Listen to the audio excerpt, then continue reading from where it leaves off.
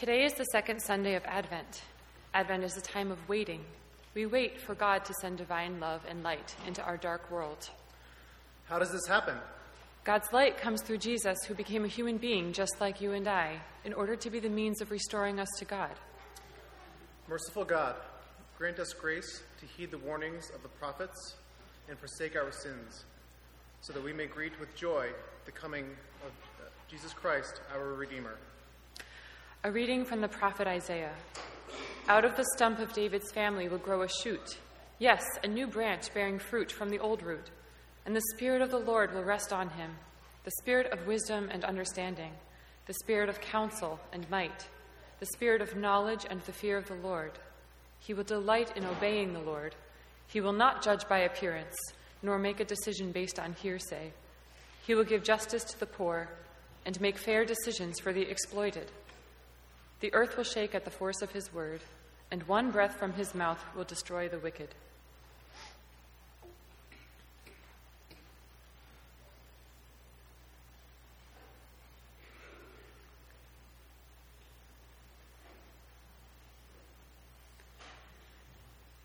Today, God's messengers still appear in the wilderness of our lives to prepare the way of the Lord.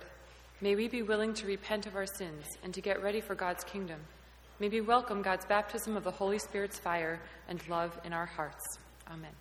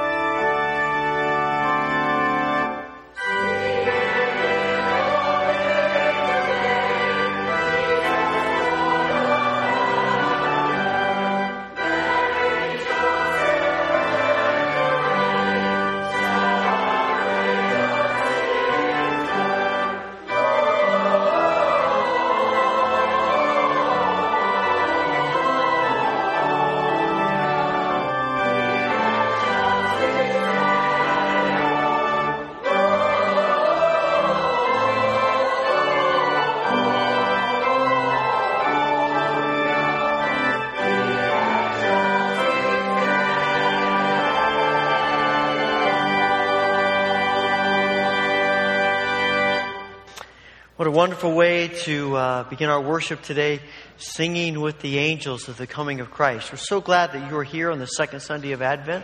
Let me invite you to share a word of greeting with others who are here in the worship service today.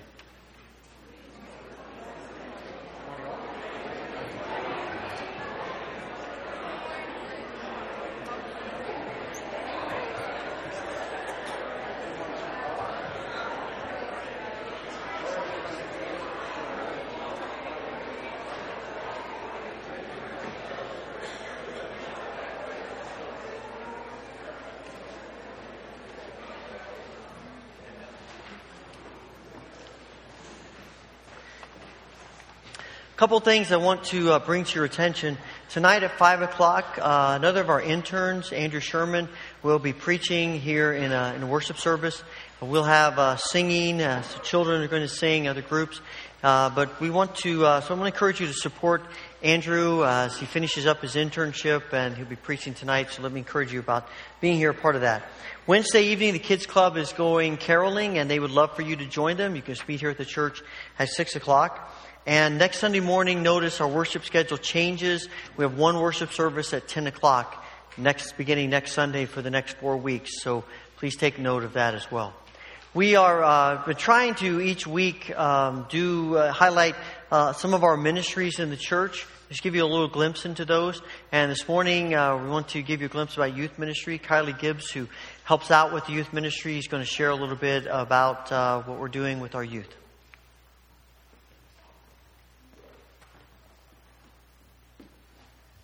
Good morning. My name is Kylie Gibbs, and I'm a senior at Houghton College.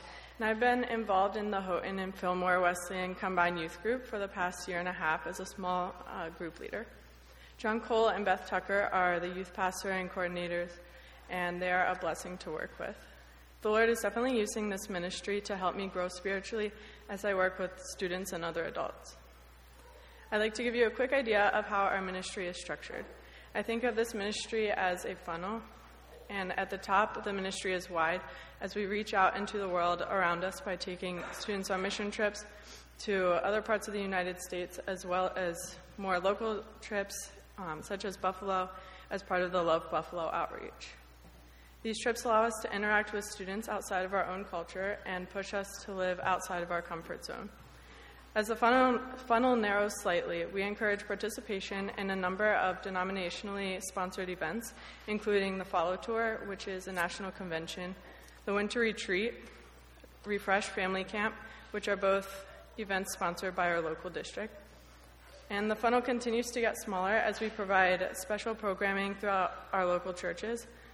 And these programs include the 30-hour famine, a special oriented weekend, and our annual lip sync competition, which is actually tonight, and that's just pure fun.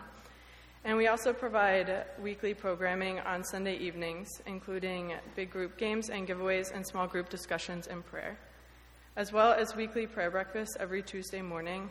And on an even more individual level, some of our volunteer leaders meet with students individually and in small groups to build deeper relationships. By providing such a variety of experiences, we are able to help contribute to students' spiritual well-roundedness and well-being. This is a big task, and we couldn't provide this level of programming without our volunteers. Not all of our volunteers interact with our students. Many work quietly in the background, setting up, providing snacks, making donations, cooking meals. Some provide on an as-needed basis, chaperoning big events or filling in for our small group leaders. And others have committed to the weekly teaching and sharing needed for our Sunday nights and Tuesday mornings. Our students are some of the most talented, kind, and hilarious people I know.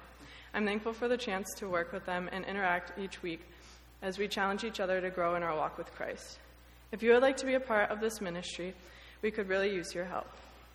We have such a variety of needs, and I'm confident that we can find a place for you to put the gifts you have been given to work. If you would like to contact John Cole or Beth Tucker, you can find their contact information on the church websites. Thank you.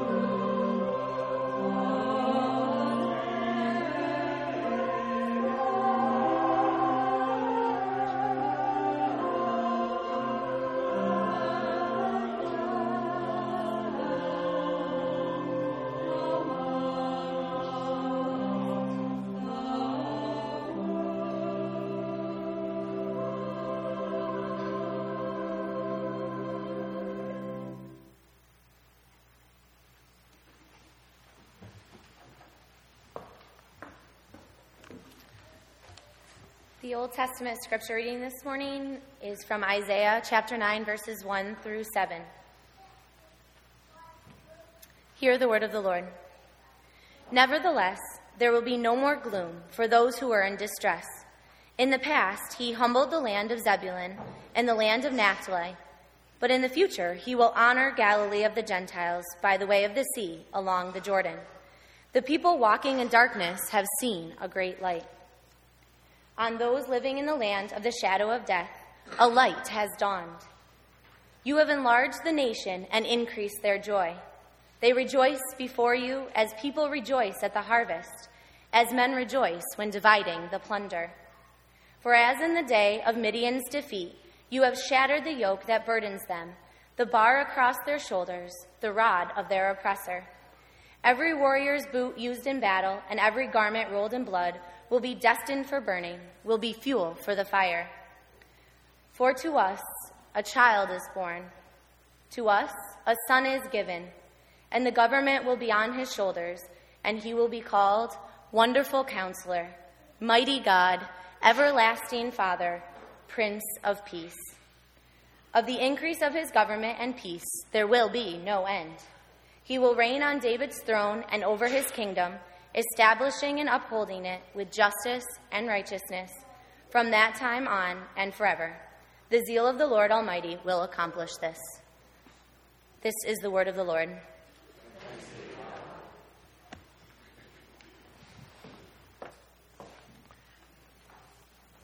Please join me in the prayer of confession.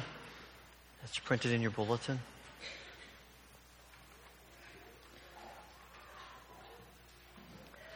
Let us pray together. Merciful God, how many prophets of your light have we ignored because they were not what we were looking for? How many times have we ignored voices crying in the wilderness, "Make straight the way of the Lord"? How many times have we breathed a sigh of relief and turned our backs on your messengers because they did not speak the message we expected to hear?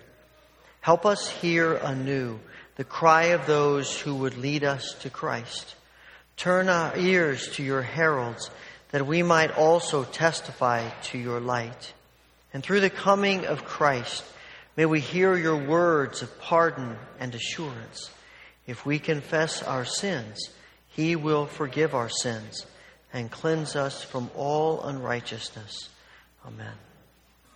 As we continue in prayer, if you would like to come to the altar rail to offer your prayers this morning, please come and join me.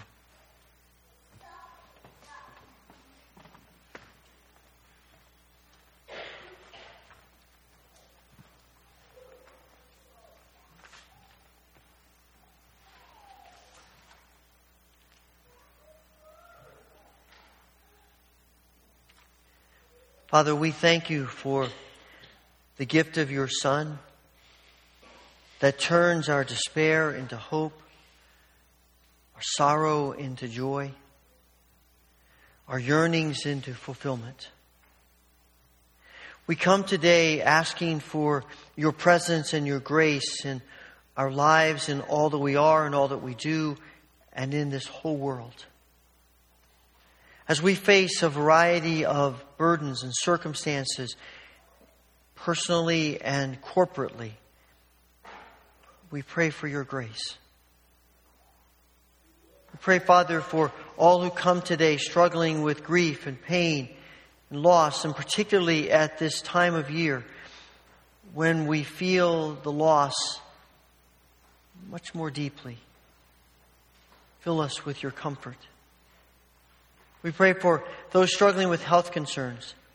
We ask for your healing on Tim Nichols, Bob Brown, Jane Swanson, Louise Princell, Laura Habecker, Hudson Hess, Nancy Cole, Brian Orbacher, Peter Lingenfelter, Ellis Brotzman, Chuck Barrett, Cheryl O'Brien, Ben King, Doris Esepian, Isla Shea, Sheldon Emerson, Bill Getty, Warren Woolsey and Ella Woolsey, Mike Raybuck, Bev Rett, Micah Christensen and Linda Roth, Dick Gould, Emily Cricklar, and others who may be on our minds and hearts today. We pray, Father, for the burdens that we feel about the future, uncertainty. We pray, Father, that you will open doors and shed light and give us the grace to trust you.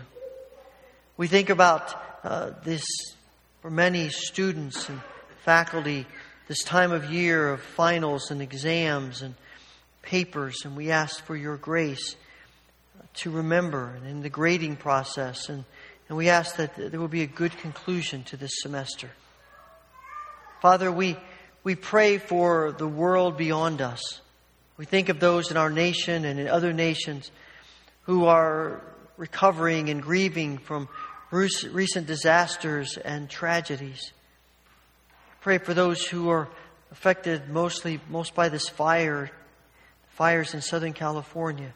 We pray that you will help those fighting the fire to get it under control and that the damage would end. We pray, Father, for our nation and the divisiveness that we see everywhere. We pray that you would bring unity and let it be rooted in you and you alone.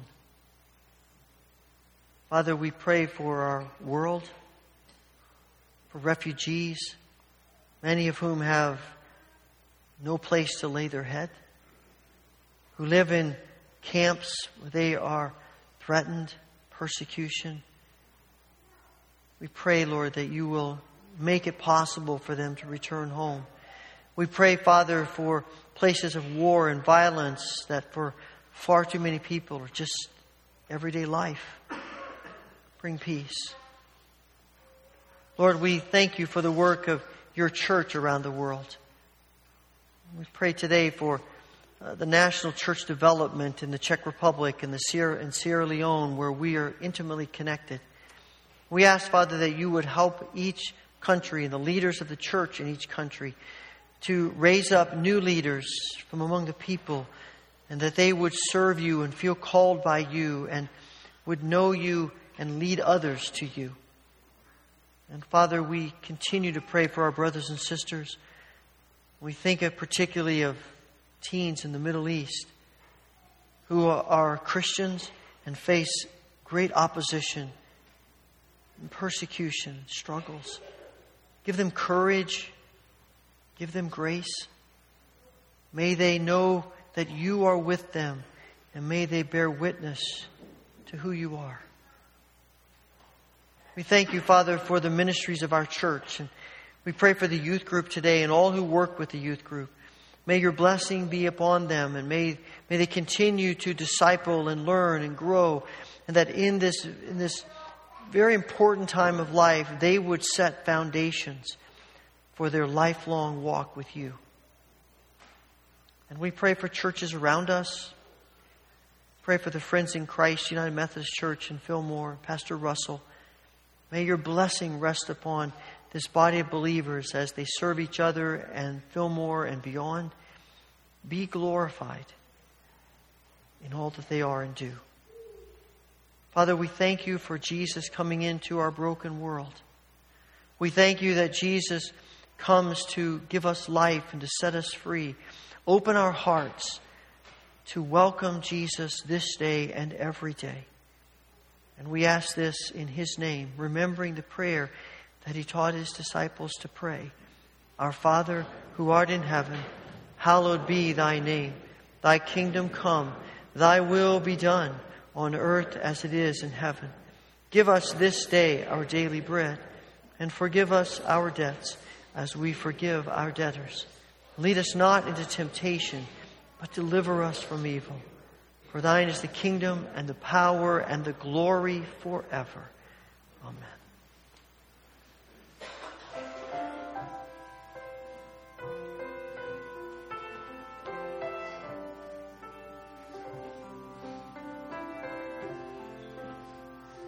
Tears are falling, hearts are breaking. How we need to hear from God. You've been promised, we've been waiting. Welcome, Holy Child. Welcome, Holy Child. Hope that you don't mind our manger.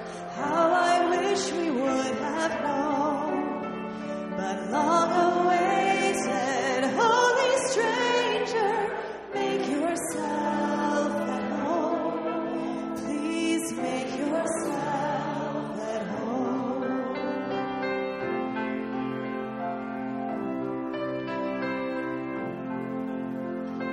Bring your peace into our violence. Bid our hungry souls be filled.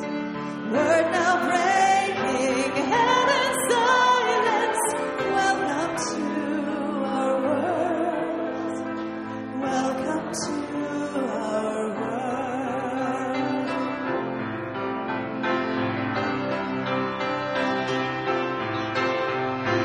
Fragile fingers sent to heal us.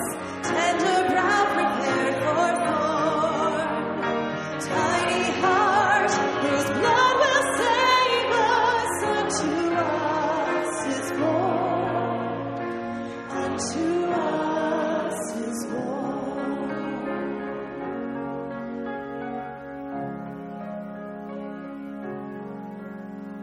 So wrap our injured flesh around you. Breathe our air and walk our side. Rob our sin and make us holy. Perfect Son of God. Perfect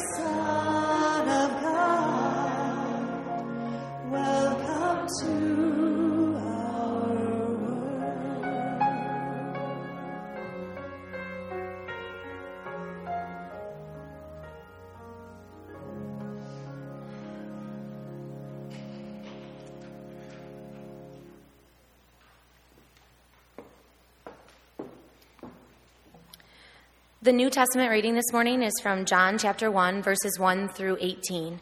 Please stand for the gospel reading, and children may be dismissed for Children's Church following the scripture reading.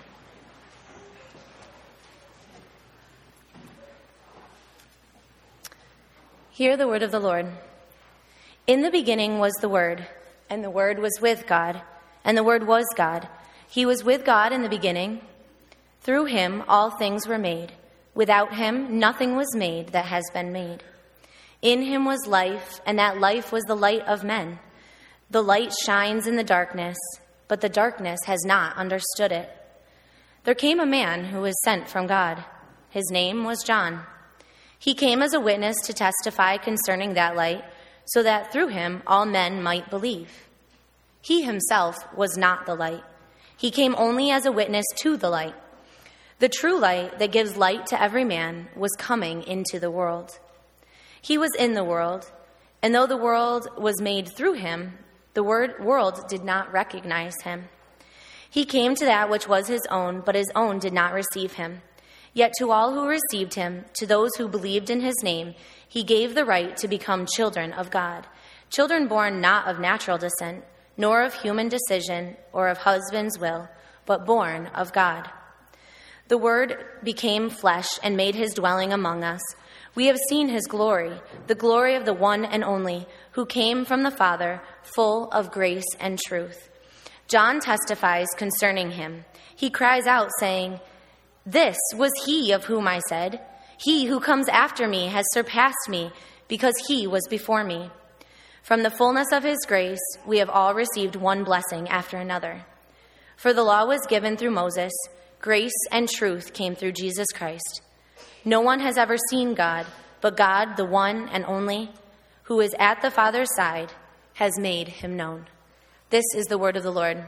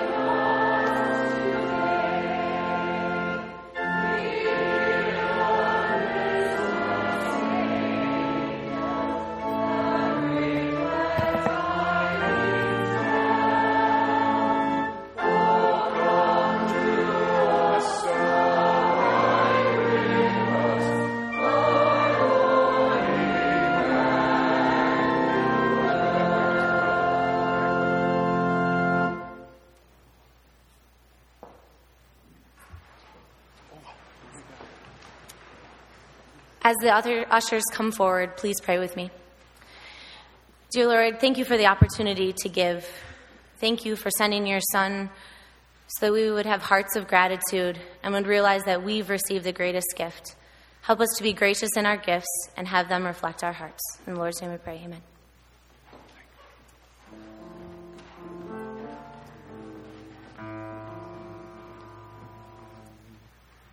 In the first light of a new day, no one knew he had arrived. Things continued as they had been, while a newborn softly cried. But the heavens, wrapped in wonder, knew the meaning of his birth. In the weakness of a baby, they knew God had come to earth.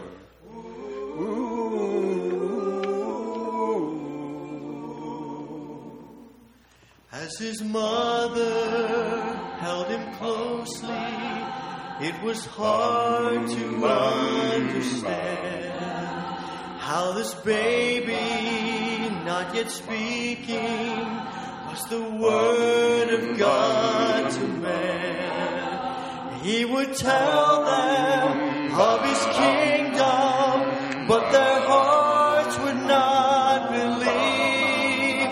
They would hate him, and in anger they would nail him to a tree.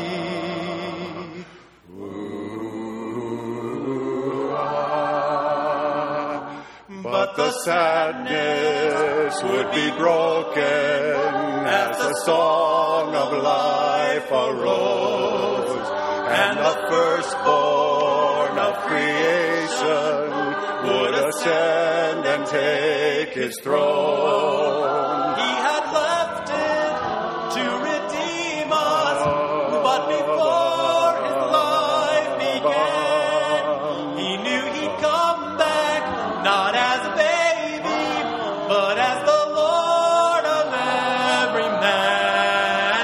Hear the angels as they're singing on the morning of his birth. But How much greater will our song be when he comes again, when he comes again. Hear the angels as they're singing on the morning of his birth. But How much greater will our song be when he comes again to earth, when he comes to rule, when he comes back to rule the earth.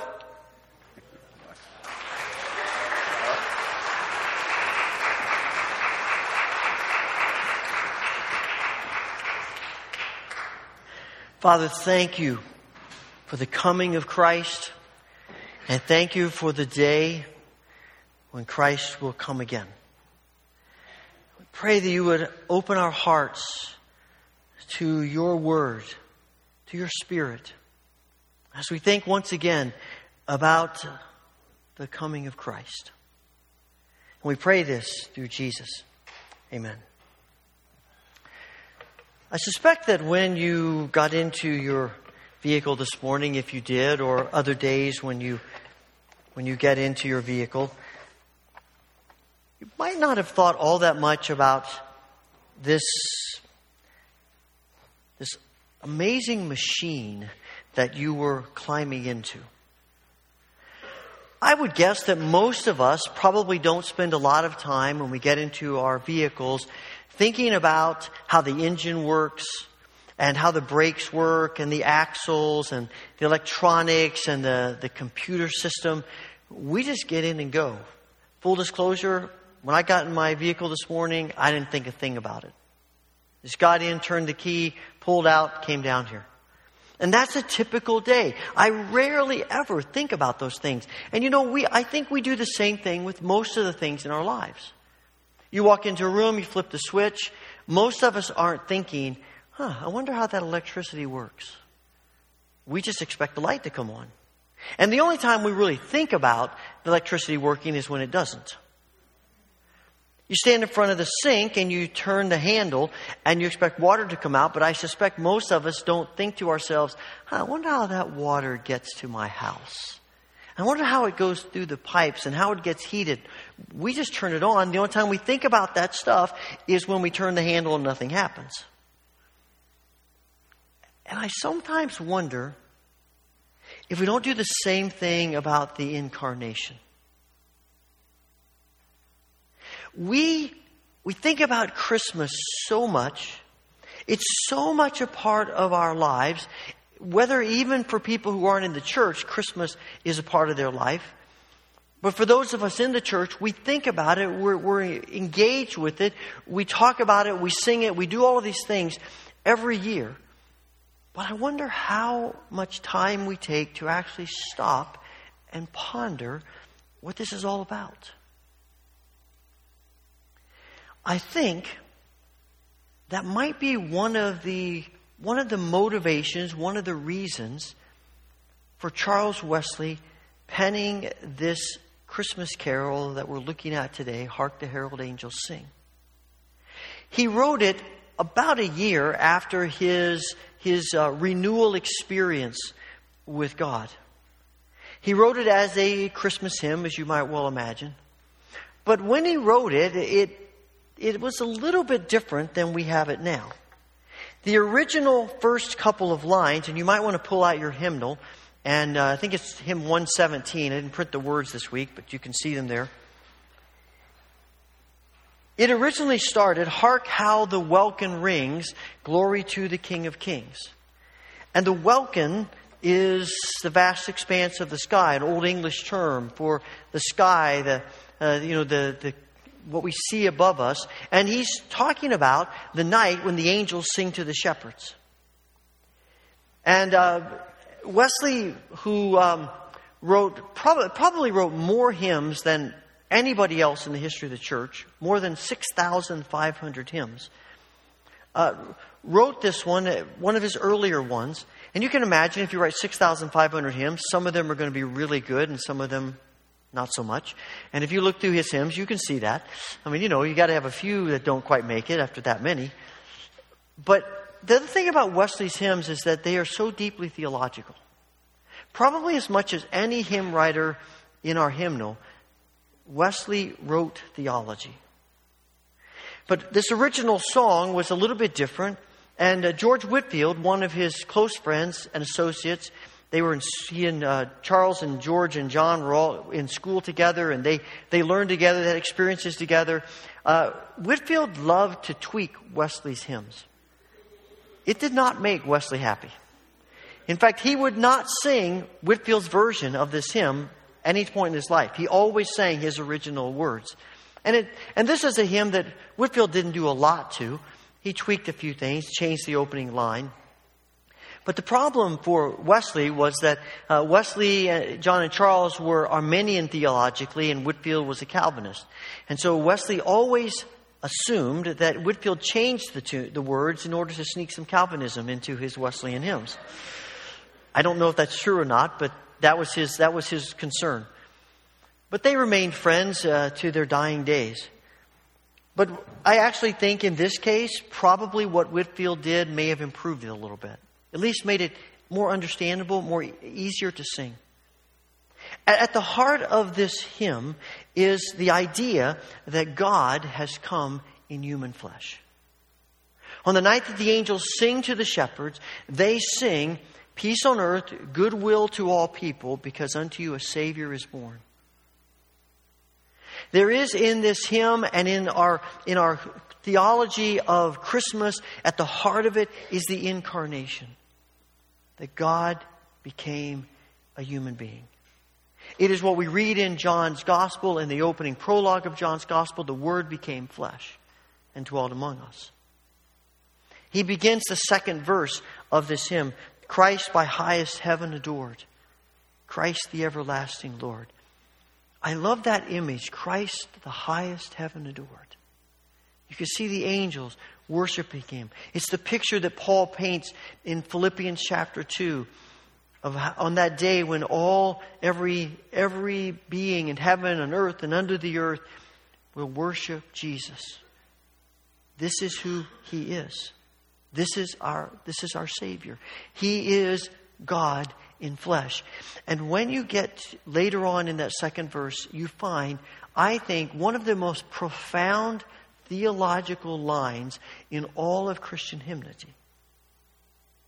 It's one of those lines that I'm not sure we ever get to the end of pondering. Christ by highest heaven adored, Christ the everlasting Lord. Late in time, behold Him come, offspring of the Virgin's womb. Veiled in flesh, the Godhead see. Veiled in flesh, the Godhead see. Wow. Jesus comes He's not just sort of the scraps of heaven that God may send to us. He is God incarnate. He comes to reveal the nature of God, the heart of God, everything about who God is. In the Old Testament, when God appears to human beings, it is so frightening. He's so holy and powerful and almighty, they cannot even look upon Him. But John writes in the last verse of his prologue, no one has ever seen God, but God, the one and only, who is at the Father's side, has made Him known. Paul writes in Colossians, Christ is the visible image of the invisible God. For God in all His fullness was pleased to live in Christ. Christ is the visible image of the invisible God. And when people looked at Jesus, when Peter looked at Jesus, when Mark looked at Jesus, when John looked at Jesus, when Mary looked at Jesus, they were looking at God in flesh. And so many people miss that. So many people miss Him. They can't see it. But He comes to show us not only the nature of God, but the heart of God. This is who God is. What He really wants to convey to us is that God wants relationship with us. God wants to fix what is broken in us. God wants to heal us. God wants to give peace to us, grace to us. He wants to transform us. And so He begins this song echoing the words of Paul in 2 Corinthians chapter 5. Hark the herald angels sing, glory to the newborn King, peace on earth and mercy mild, God and sinners reconciled.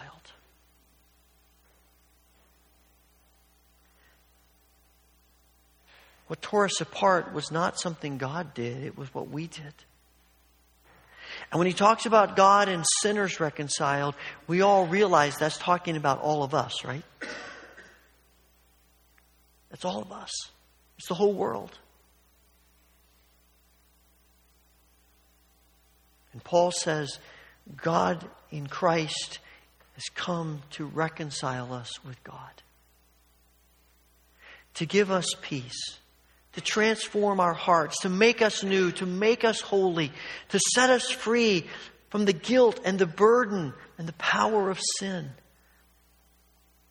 God has come to restore us to relationship with Him. It's one of the great themes, not only of Wesley's hymns, but of Scripture. Jesus comes in flesh to be the Savior of the world. And to be the Savior of the world means to reconcile us with God. To bridge the gap that our sin creates. This is why He comes. One of the things that Wesley emphasizes in this hymn is not just the incarnation, as powerful as that is in and of itself. But he takes time to emphasize the means of the incarnation. There are lots of stories in mythology and other religions of gods taking on human appearance. This is the only story where God takes on human appearance by being a baby. By being born into this world in the vulnerability of a baby. It's one thing for us to say God took on flesh. God became human. God could have easily done that by just simply appearing as a 30-year-old man coming onto the scene. But God wants to be like us. And so he becomes one of us.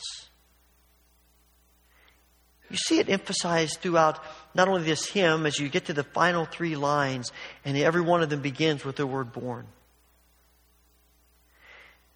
But it's really at the heart of the nativity story in Matthew and Luke. This is how Jesus the Messiah was born.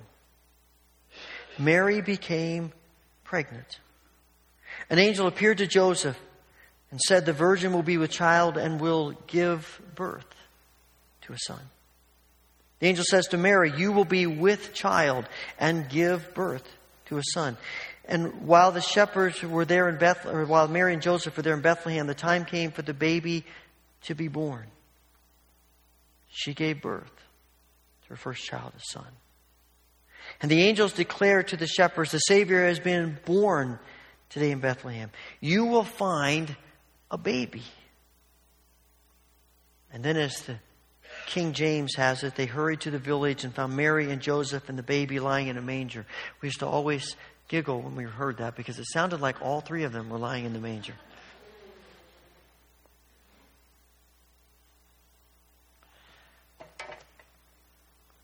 There's hardly anything in this world more vulnerable than a baby.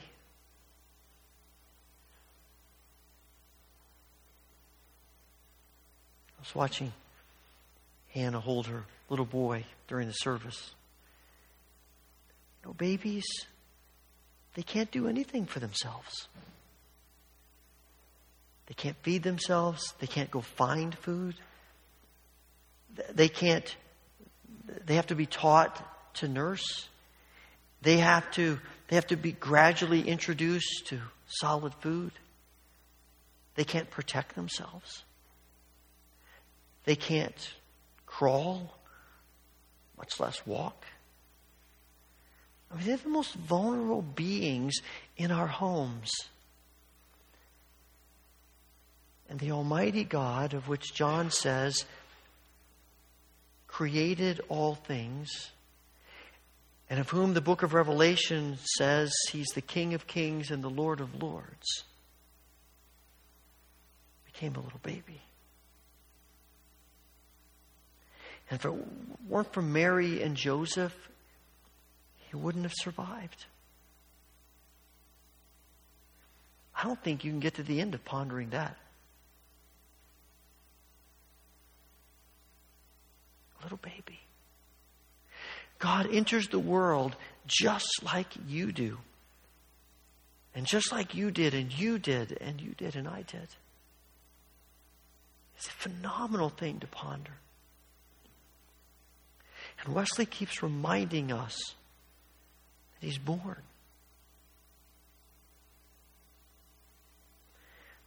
But I also love the other line in the 2nd verse that I think is imperative for us to think about. We have such a skewed view of God.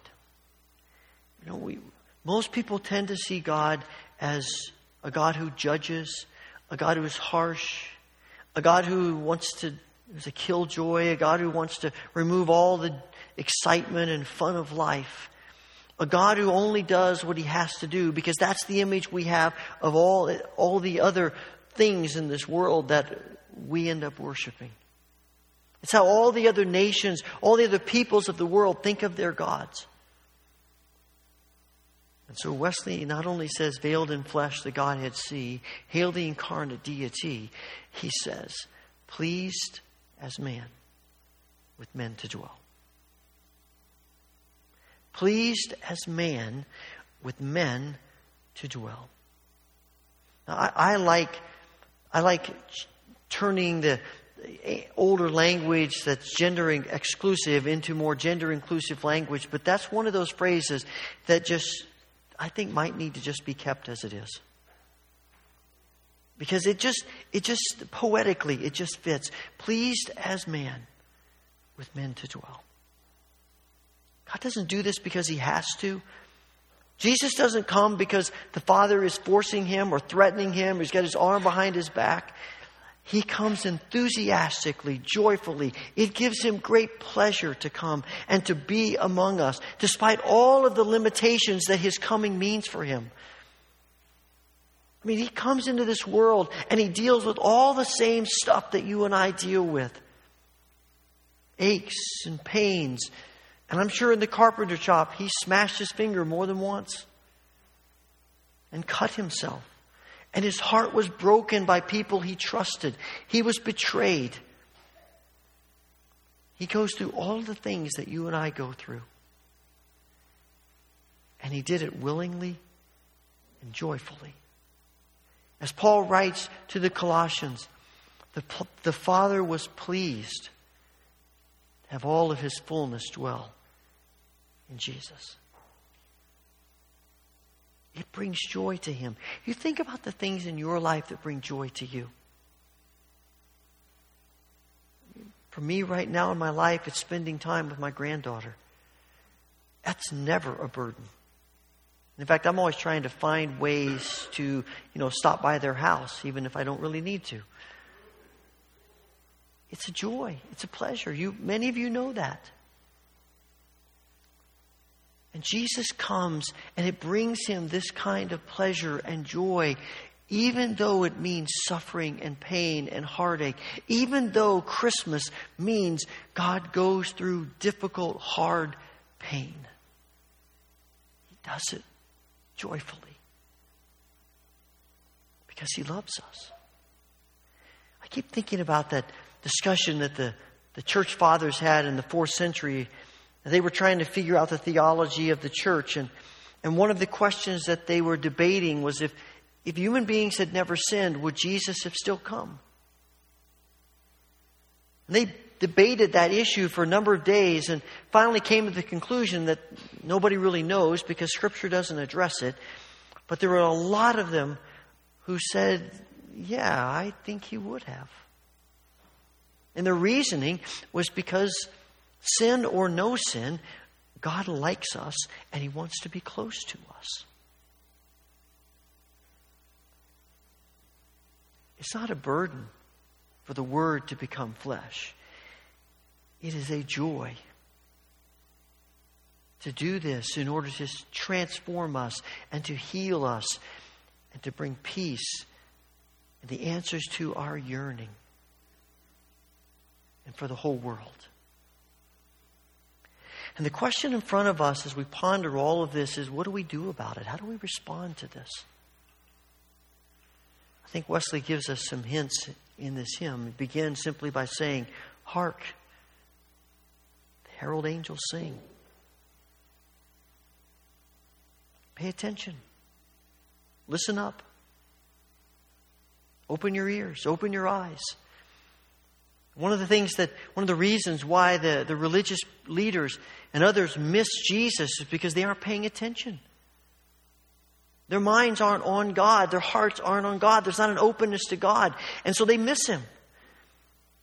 And I suspect you and I miss Him far too often because we're just so focused on ourselves. We're so focused on our own lives and our own problems that we can't see Him when He's right there in front of us. So pay attention. But then you get to the 3rd verse and there's this apex, this climax as you start that 3rd verse. Hail the heaven-born Prince of Peace. Hail the Son of Righteousness. It's what the people would say to Caesar. We worship you. Everything in our lives is about you. And this is what it means to embrace the incarnation. It's not just to think about it, but it's to open our hearts to the coming of Christ into our hearts, our lives, every part of our being, every moment of every day. And worship is not just Sunday, as important as it is. Worship's not just when we're reading the scriptures or praying, as important as that is. It's every moment of every day. And to worship God as He calls us to is to want God's words to be our words.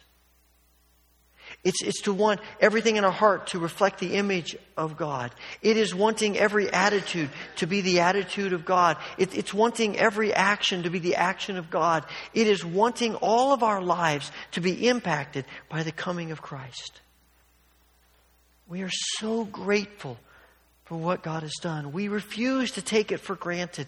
We refuse to allow familiarity to breed entitlement. But instead we give thanks every day, every moment for what God has done for us in the sending of His Son. In the vulnerability of a baby. In love and grace.